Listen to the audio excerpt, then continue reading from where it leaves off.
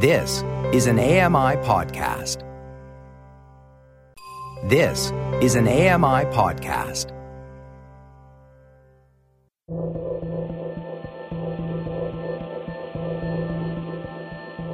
Welcome to Voices of the Walrus on AMI Audio, where professional readers give voice to articles from Canada's best general interest magazine. I'm your host, Lloyd Robertson. A new populist mantra chafes against Canada's national brand of diversity, tolerance, and cosmopolitanism. It challenges a widely held belief that the country's broad progressive consensus and its pluralism will inoculate us from a global trend of divisive politics. Matt Spears reads, Is Canada Broken? By Sarmishta Subramanian. Sarmishta Subramanian is a former editor of the Literary Review of Canada and at The Walrus. She is an editor-at-large at Maclean's.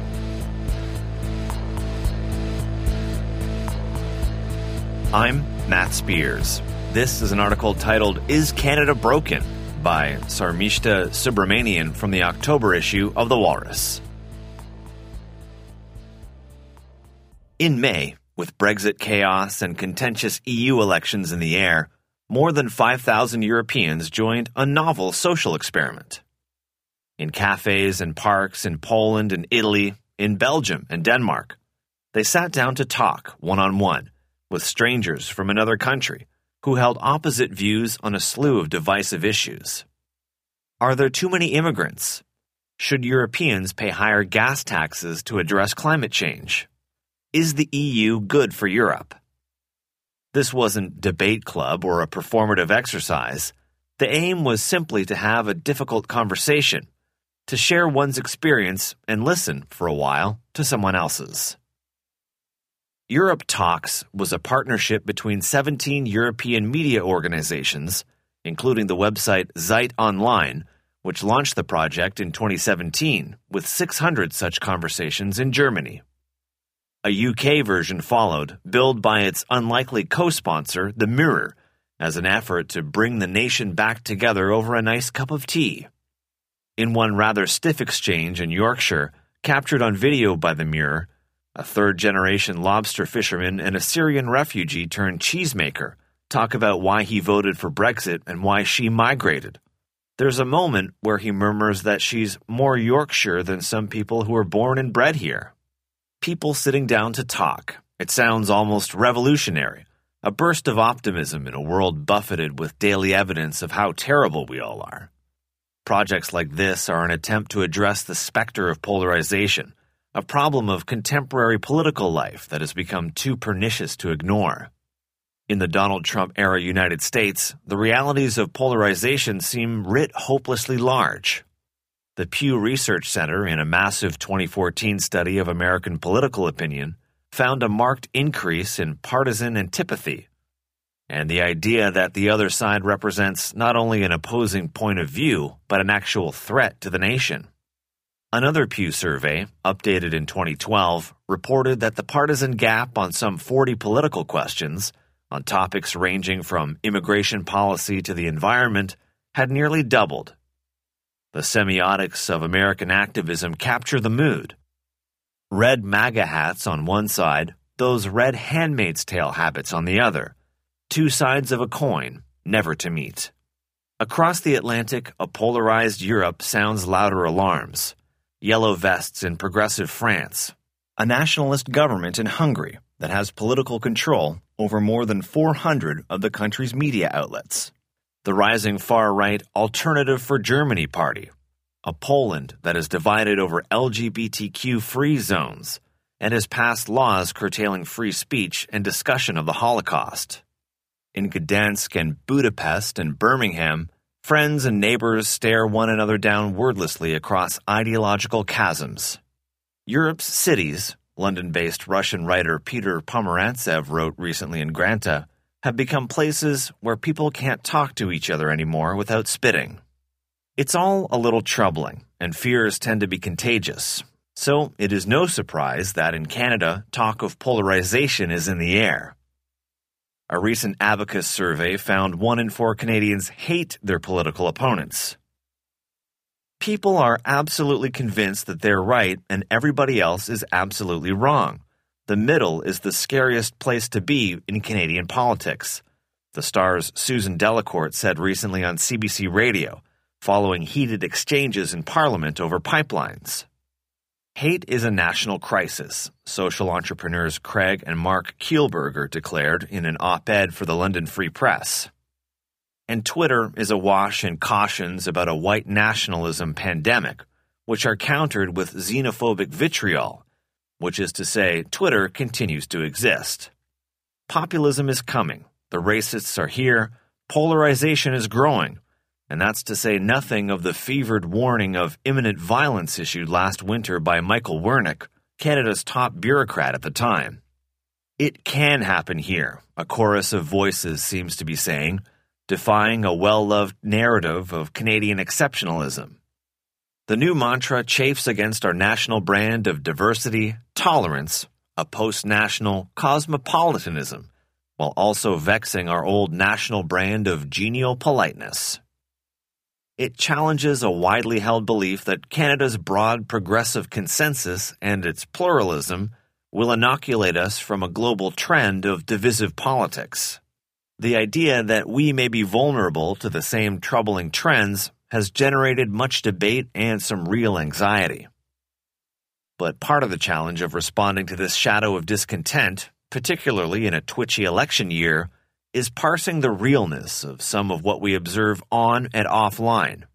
Media, social or other, tend to amplify attention-getting views and, in the process, may reshape real-world opinion. So, does our society simply feel more divided because there is space for voices that were always there but not widely heard in the past? Or are our opinions really polarizing, that is, moving further away from the center? Is intolerance growing? And are citizens, fueled by changes in belief or the way politics is done, drifting apart? The most amplified voices in Canada seem to lean toward the more pessimistic view. Anxieties around polarized politics touch on issues such as carbon taxes or pipelines, but they seem to center most consistently on the menace of xenophobia and the backlash against pluralism, that profound challenge to our national narrative that is surely influenced by the racially charged dramas unspooling south of the border, Trump versus migrants, Trump versus Muslims, Trump versus non-white members of Congress. There are worrying signs. The Quebec law banning civil servants from wearing religious symbols at work, which Premier François Legault said could have gone even further and catered to people who are a little bit racist but didn't. The emergence of Maxime Bernier's People's Party of Canada, which has lost supporters over concerns it is courting bigots.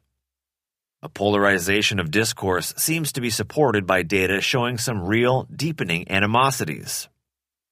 A 2016 study for the federal government reported that there are 100 or so known white supremacist and neo-Nazi groups in Canada.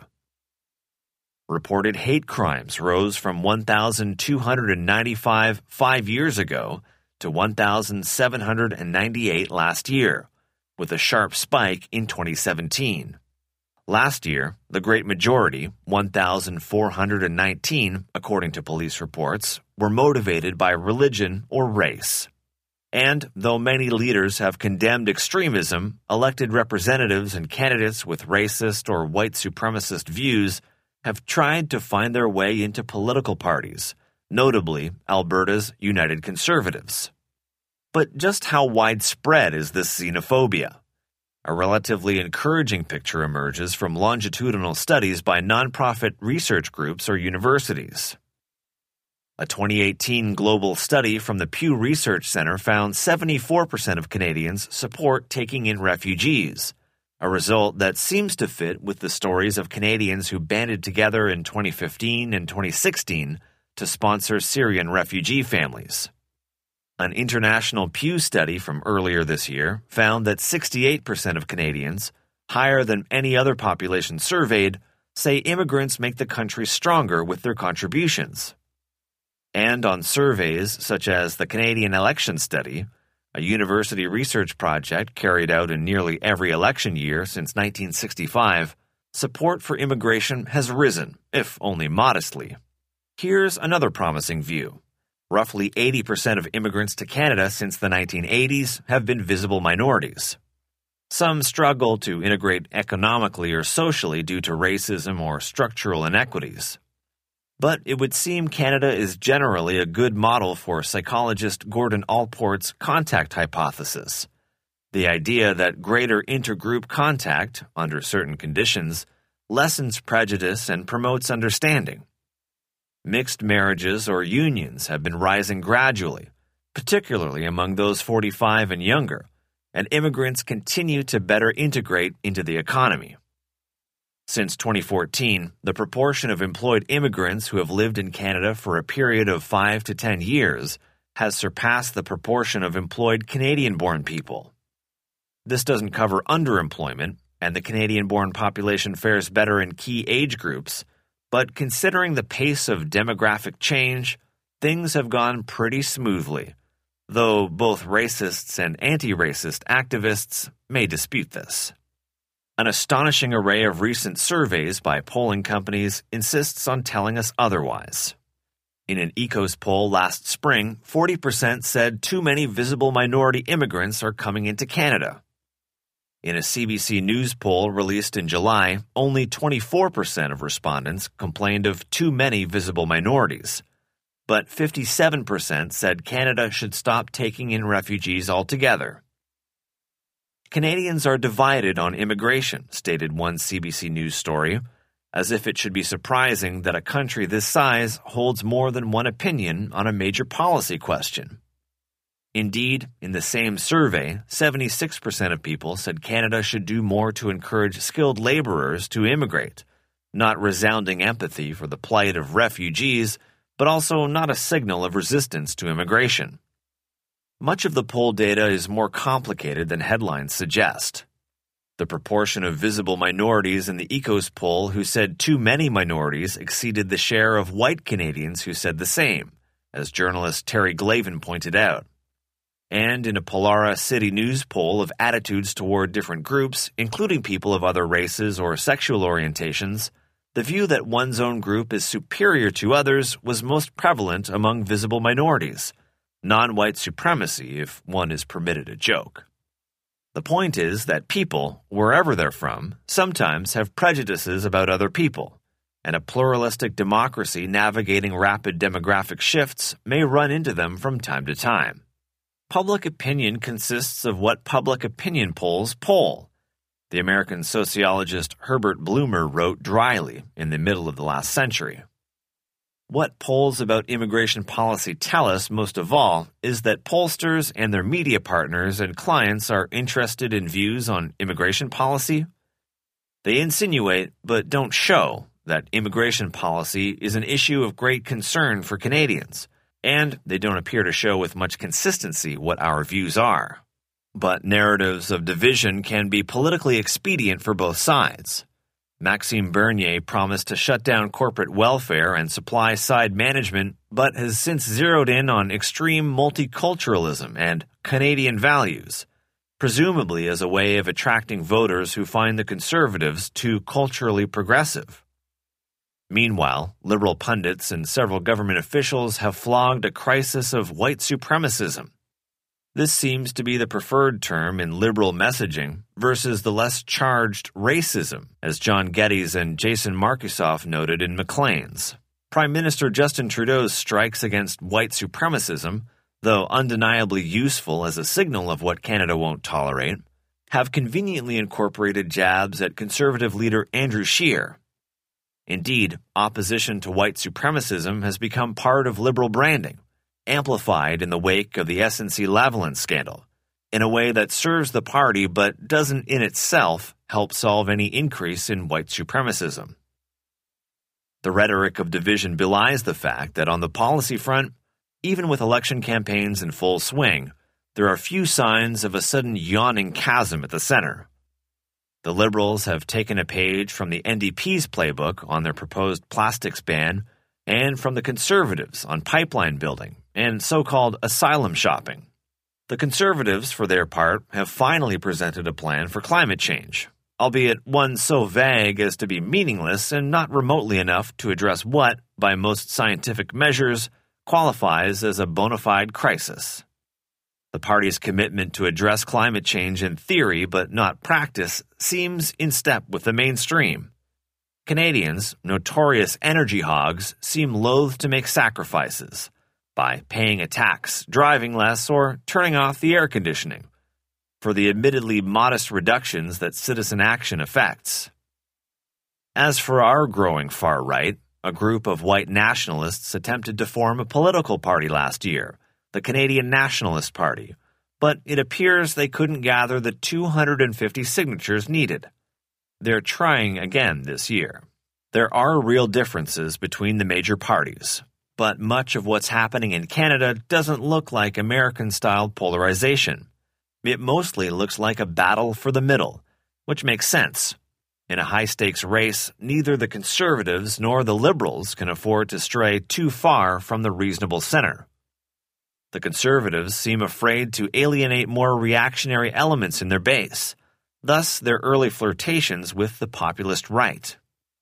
Scheer's appearance at a United We Roll rally, that Conservative ad about asylum seeking that featured an ominous image of a black man approaching an opening in a fence.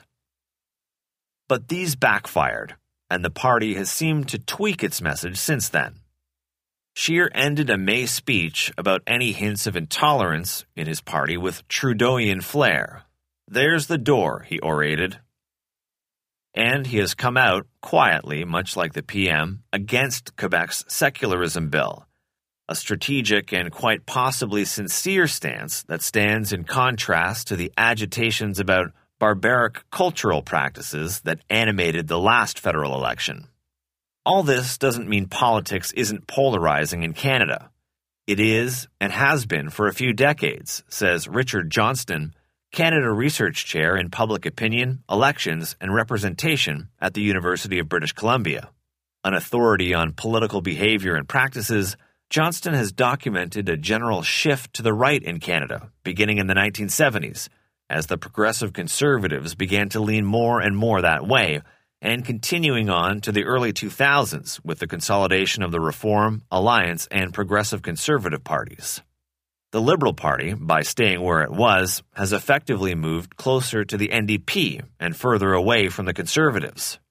There is a gradual widening of the gap, though, in a sense, Canada has long been more polarized than the U.S. simply by virtue of having the NDP, a party that is more of a true left-wing alternative than the Democrats have ever been. The polarization that is growing here, then, comes from partisan identification rather than a groundswell of climate change denial or anti-immigrant sentiment or any organic shifts in voter ideology. The commentariat is correct to pick up tensions, says Johnston, but to put it in terms of a rising tide of populism doesn't get it right at all. The real change is that the parties have forged more distinct paths, and voters have followed. 30 years ago, there were culturally conservative New Democrats who could find the Conservatives a more congenial alternative than the Liberals, he notes. Now, those who self-identify as Liberal are unlikely to vote Conservative, and the converse is as true. Liberals and New Democrats report cooler feelings about the Conservatives, Johnston said in a recent paper delivered at an academic conference, and Conservatives went from being almost indulgent toward the Liberal Party to disliking it as much as they do the NDP. Political scientists call this partisan sorting, and it's distinct from any trend of voters' ideological positions veering away from the center. Both phenomena have received little attention in Canada but are the focus of robust research in the United States, which is worth looking at because it may be a sign of things to come here. In the U.S., too, partisan differences are a surprisingly recent phenomenon. Most Americans in the 1950s couldn't tell the basics of one party's politics from the other. In fact, a 1950 report prepared for the U.S. government urged parties to differentiate further to keep democracy healthy. Through the 1960s and 70s, both Republicans and Democrats were advocates for gun control laws, Jill Lepore writes in her History of the United States. These truths, published in 2018. Until the late 1980s, she adds, Republicans generally supported the right to an abortion, as did churches and Richard Nixon. What helped usher in a new era, in Lepore's view, was the advent of analytics and strategists. In the 1960s, John F. Kennedy's presidential campaign team, early adopters of the new methods, sorted voters into 480 categories and grouped issues into 52 clusters, to obvious success. The approach reached Machiavellian heights in the 1970s in the hands of former Republican strategist Phyllis Schlafly, who was the first to fuse abortion and feminism into a new ideology for conservatives to oppose. Making social issues into partisan issues took a great deal of work, Lepore writes. The payoff was indisputable. It won votes and loyalty. American voters have increasingly aligned themselves by party ever since. What's clear is that not all Americans have polarized to the same degree. Data from some long-running surveys reveals that U.S. voter opinion on topics such as public health care and defense spending generally did not change from the Jimmy Carter era to 2012, Stanford University's Morris Fiorina wrote in 2016. But views within Congress and among donors and party organizers did. Fiorina argues that it is in fact political elites rather than voters who have polarized. And he doesn't think the 2016 election altered much. It has been overinterpreted, he says. At the very least, there seems to be a gap between ideological elites and voters, the people that a 2018 Hidden Tribes of America study calls the exhausted majority.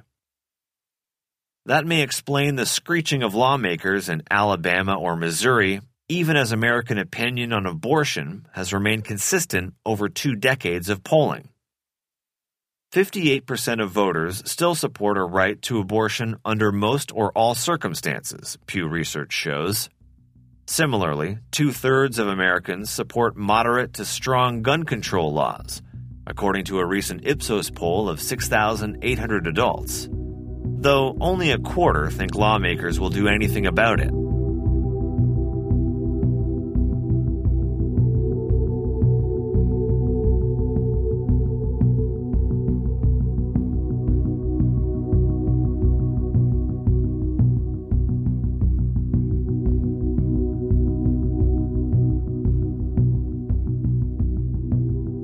In America's more polarized districts, the reasonable middle may be especially exhausted. Politicians in those areas, a study found, are least likely to represent median voters' positions.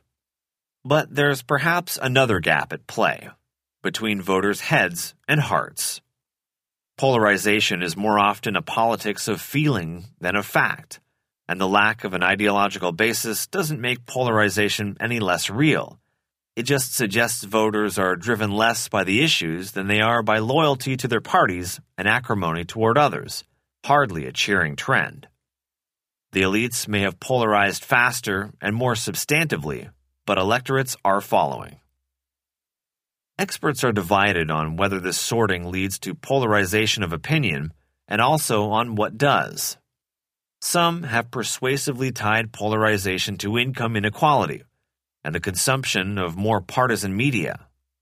Several, including the political scientist Alan Abramowitz, author of The Great Alignment, Race, Party Transformation, and the Rise of Donald Trump, also argue that polarization reflects a resentment in some quarters about societies becoming more pluralized and inclusive. The decline of local, pragmatic politics across North America, which tends to be characterized by compromise, and the rise of national, ideologically driven politics has certainly exacerbated the trend. Outcomes of local American elections now reliably line up with those of national elections. Districts vote consistently along party lines in both. Partisan loyalties seem to make both elites and voters vulnerable to misperceptions.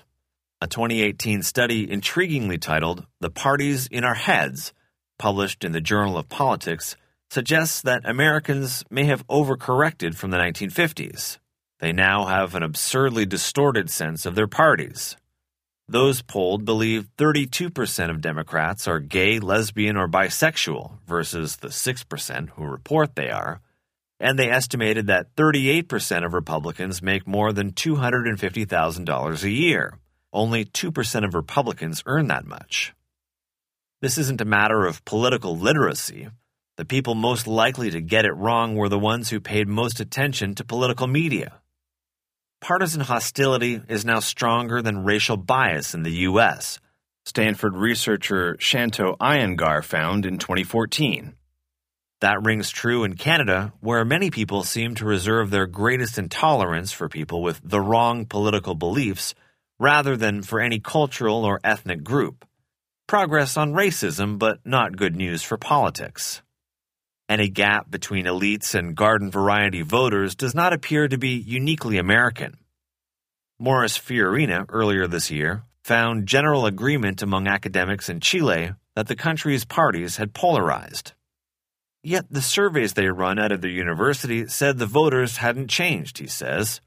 It's the same situation as the U.S., so I don't think this is a process we understand. In Canada, too, partisan sorting seems to be more organizational than ideological. Conservative voters are not actually becoming more conservative. More of them are just identifying as conservative. To borrow from Jerry Seinfeld's joke about the illogic of sports fandom, same people, different shirts, boo! In politics, as in baseball, this is not a matter of mere semantics. It may not matter that partisan animosity is not matched by actual deep differences. As the American political scientist Liliana Mason wrote, a nation that agrees on many things can be bitterly divided nonetheless. In other words, the story that we are more divided rather than the actual multiplication or intensification of divisions is actually making us more divided. Polarization, at its essence, is not so much two sides having less and less in common as it is two sides thinking they have less and less in common. The storyline matters. There's an unexpected lesson here from the world of marriage psychology and counseling. In a 2008 study of relationship stories, a group of academics discovered a surprising indicator of health in a relationship: how the two people described the way they met.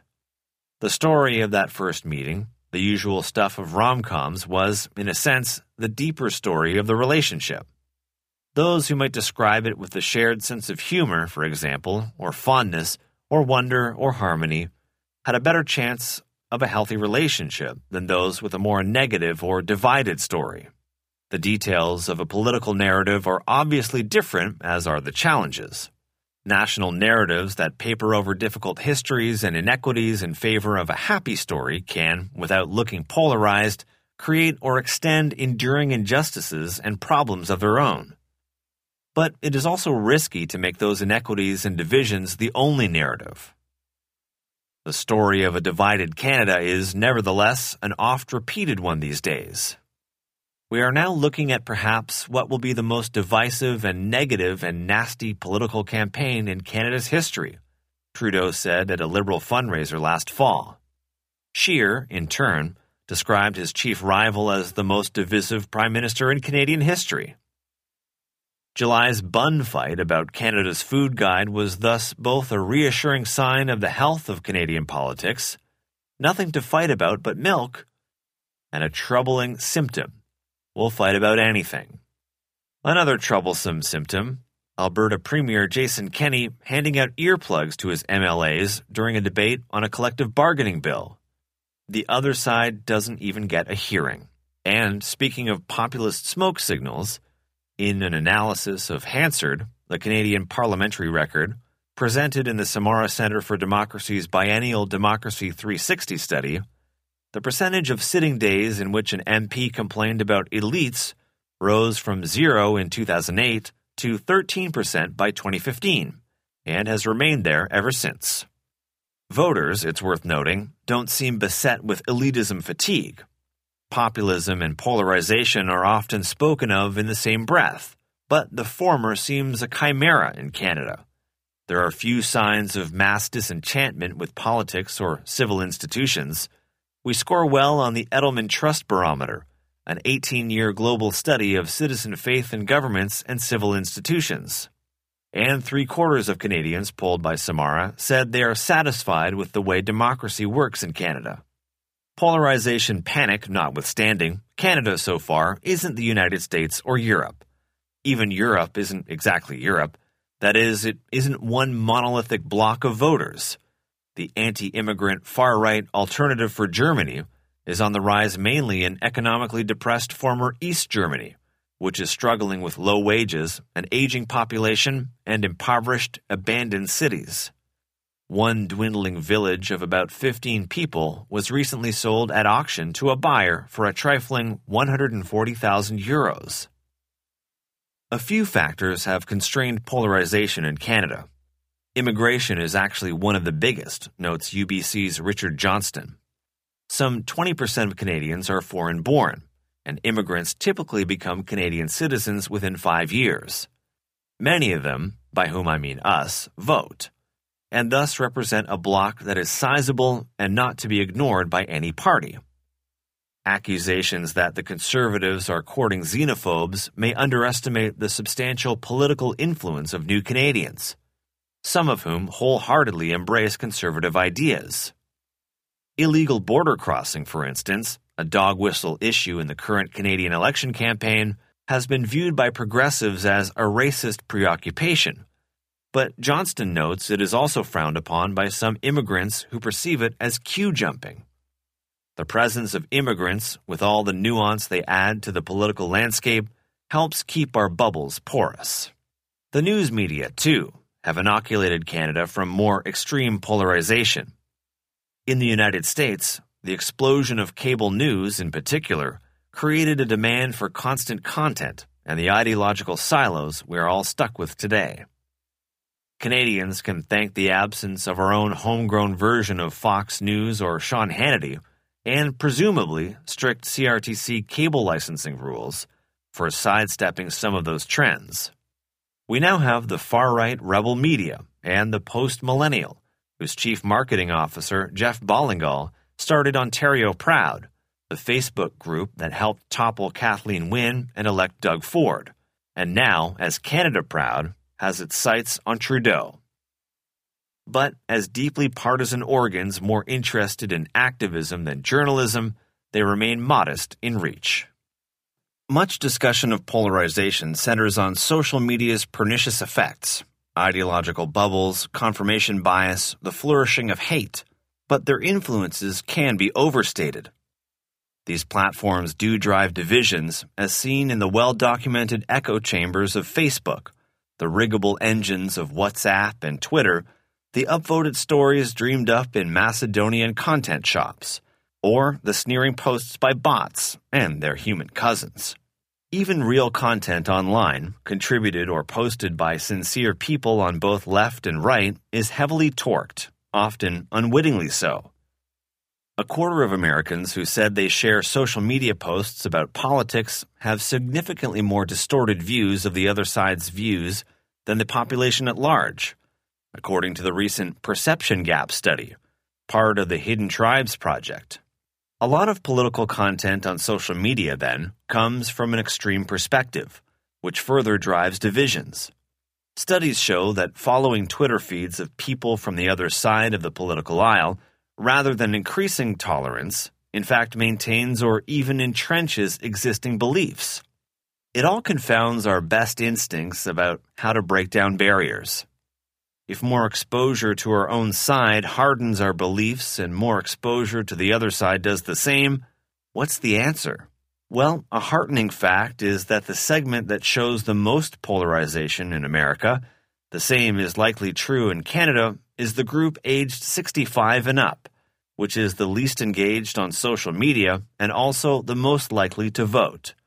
That is to say, there are other levers besides social media, with all its logistical, political, and regulatory dilemmas with which to effect change. One answer for reducing polarization might be traditional media, but the decline of traditional print media is affecting the quality of the conversation. Take the explosion of opinion journalism in both new and legacy media, a result of changing business realities as well as social media's influence. Reported news has the potential to ground divisive questions in facts and data and human stories, and to trigger real policy change. It also has the capacity to be less inflammatory. In the Perception Gap study, those who got their information from sources such as ABC or CBS had a far lower perception gap from reality than those who consumed the more opinion-driven Fox News or Huffington Post. But it is faster and cheaper to run a short piece of commentary. In a digital publishing environment in which remuneration is tied to audience size, a provocative column or op-ed can also yield dividends in page views and social media traffic. Sustenance for news media in a world where content, unlike small-batch ice cream or the iPhone X, wants to be free. Local news has been hit particularly hard, with real consequences. All politics is national because all media is national, reads the headline of an article Dan Hopkins wrote on the political analysis site 538. The lack of coverage of local issues has a direct electoral effect. Communities that have lost their local newspapers, a 2018 study in the Journal of Communication found, see an uptick in polarized voting. An effective counter to polarization might be a robust media that runs more reported journalism, shines more light on vital local issues, and is less focused on chasing fickle online readers. We all bear some responsibility for the reality that we have instead. The media companies that perhaps did not adapt quickly enough to the digital marketplace, or don't innovate enough, and the readers who have been more willing to take what we get online than to pay for what we might actually want. But some recent experiments suggest a more hopeful path. A cluster of enterprising media startups focused on quality journalism, the sheer staying power of a global web of fact-checking projects launched by media companies, universities, and nonprofits over the past 5 years. There is clearly a will to reverse a trend of polarizing misinformation, and an audience interested in the results. One senior politician in Argentina recently apologized for sharing a story that was corrected by that country's fact-checking unit. In another sign, the UK's Guardian newspaper announced an operating profit this year and its highest revenues in a decade, all on the strength of good journalism and an engaged audience. The problems of polarization are supersized. Some of the solutions available to voters oddly simple. Pay for better journalism, spend a little less time on social media. As citizens, we face a couple of conundrums. What partisans gain from a polarizing politics is clear, but why have electorates been led so easily? Is it in part a psychological response to an increasingly complex world? Are we buckling under the pace of sheer civilizational change by reverting to an atavistic politics that feels safe in a world of remote, supranatural structures? The rate of technological, social, and cultural change that today's humans see in a single generation might seem incomprehensible to our prehistoric kin or even to people who lived 400 or 500 years ago. Shifts in family and work and community life in North America in the past few decades alone have brought a social isolation and sense of disengagement Robert Putnam outlined in 2000's Bowling Alone, The Collapse and Revival of American Community. Those voids are filled easily and exploited just as easily with factional political loyalties. On a more practical level, even if we realize how poorly served we are by divisive politicians or a polarizing media, what is to be done about it? Trust in our institutions is a foundational piece in a functional democracy, and losing faith in media or politicians leaves us more vulnerable to populism. Not only is political polarization a fiend of a problem to solve, it is difficult to fully comprehend. This country has had a single party, the Liberals, govern for nearly 70 of the past 100 years. The political scientist Lydia Miljan, a senior fellow of the Fraser Institute, once described Canada, tongue approaching cheek, as a one-party state, periodically subverted by short-lived conservative insurgencies. That's an unusual political reality, to say the least, and not necessarily a good one. In a similar vein, not all Western societies have moved inexorably toward polarization.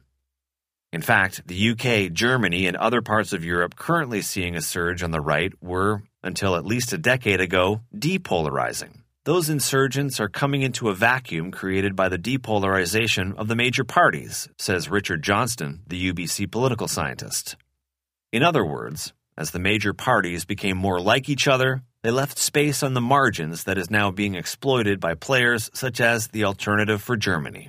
It's a sprawling problem of many chickens and many eggs, and some researchers are turning to an emerging discipline to understand it. Complexity scholars study self-organizing, self-sustaining systems with many interacting components: living cells, hospitals, underwater ecosystems. Unlike the eusocial societies of bees and termites, as one paper in the European Journal of Physics put it, human social systems are not well understood.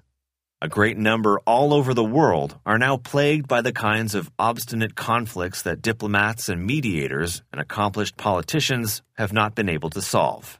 And so, sociologists and political scientists are partnering with philosophers and scientists who typically publish papers with titles such as Hematopoietic Stem Cells, Entropic Landscapes of Differentiation, or Three-Dimensional Ball and Chain Problem by the Hyperbolic Random Walk, to try to understand these phenomena.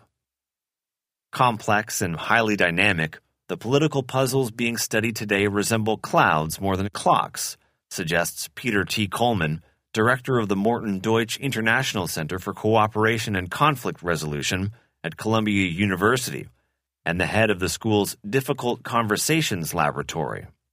The clock-cloud comparison is an idea from philosopher Karl Popper.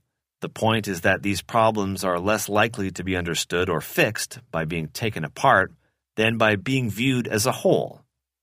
Humans are trained to simplify the problems, to zero in on a single factor, traumatic legacy, economics, that can be addressed by a single set of solutions. In fact, Coleman argues, focusing on complexity is crucial to understanding problems. Coleman has collaborated for years with an interdisciplinary group that includes an astrophysicist, an anthropologist, and a social psychologist to understand the patterns of intractable situations. The Difficult Conversations Lab began as a means to gather data. Researchers have hosted and observed hundreds of conversations on divisive topics, hoping to identify the conditions in which more productive ones happen. Complexity, it turns out, is also part of the solution. When participants were given a thoughtful, multifaceted article on a topic to read before they spoke, they had a more productive conversation. And when they read an oversimplified piece, highlighting polarized views, the conversation was more heated. How an interaction is framed has a significant impact on its outcome. Even the choice of metaphor, a 2011 study found, can influence views. Articles describing crime as a preying beast sparked harsher, more punitive responses from readers than those describing it as a virus. The more complexity there is in our mental frames, the more of it we are willing to tolerate in others. There's an idea in psychology called social identity complexity, Coleman explains, offering a hypothetical example. So you say, well, I'm gay, but I'm a conservative Christian, and I'm Republican, but I'm really a green environmentalist. Someone with those kinds of overlapping group identities, Coleman says, has high internal identity complexity and is generally much more accepting of other groups than someone whose group identities are more consistent. This complexity, happily, can be cultivated with what we read, the mix of people in our lives, or just deliberately open-minded thinking. There is much that drives polarization that citizens cannot control: income inequality or the effects of globalization, or how our electoral representatives behave. What remains in our hands is our patience for those different from us and our faith in a shared space in the middle, that endangered political ground in which we can fight about real differences without foregoing the things that connect us. That was an article titled, Is Canada Broken? By Sarmishta Subramanian from the October issue of The Walrus. I'm Matt Spears. You've been listening to Voices of the Walrus on AMI Audio, produced by Don Dickinson. Audio engineering by Sam Robinson and Bill Shackleton. The manager of AMI Audio is Andy Frank, and I'm your host, Lloyd Robertson. If you enjoyed this podcast, please consider giving us a rating and review, and subscribe for more.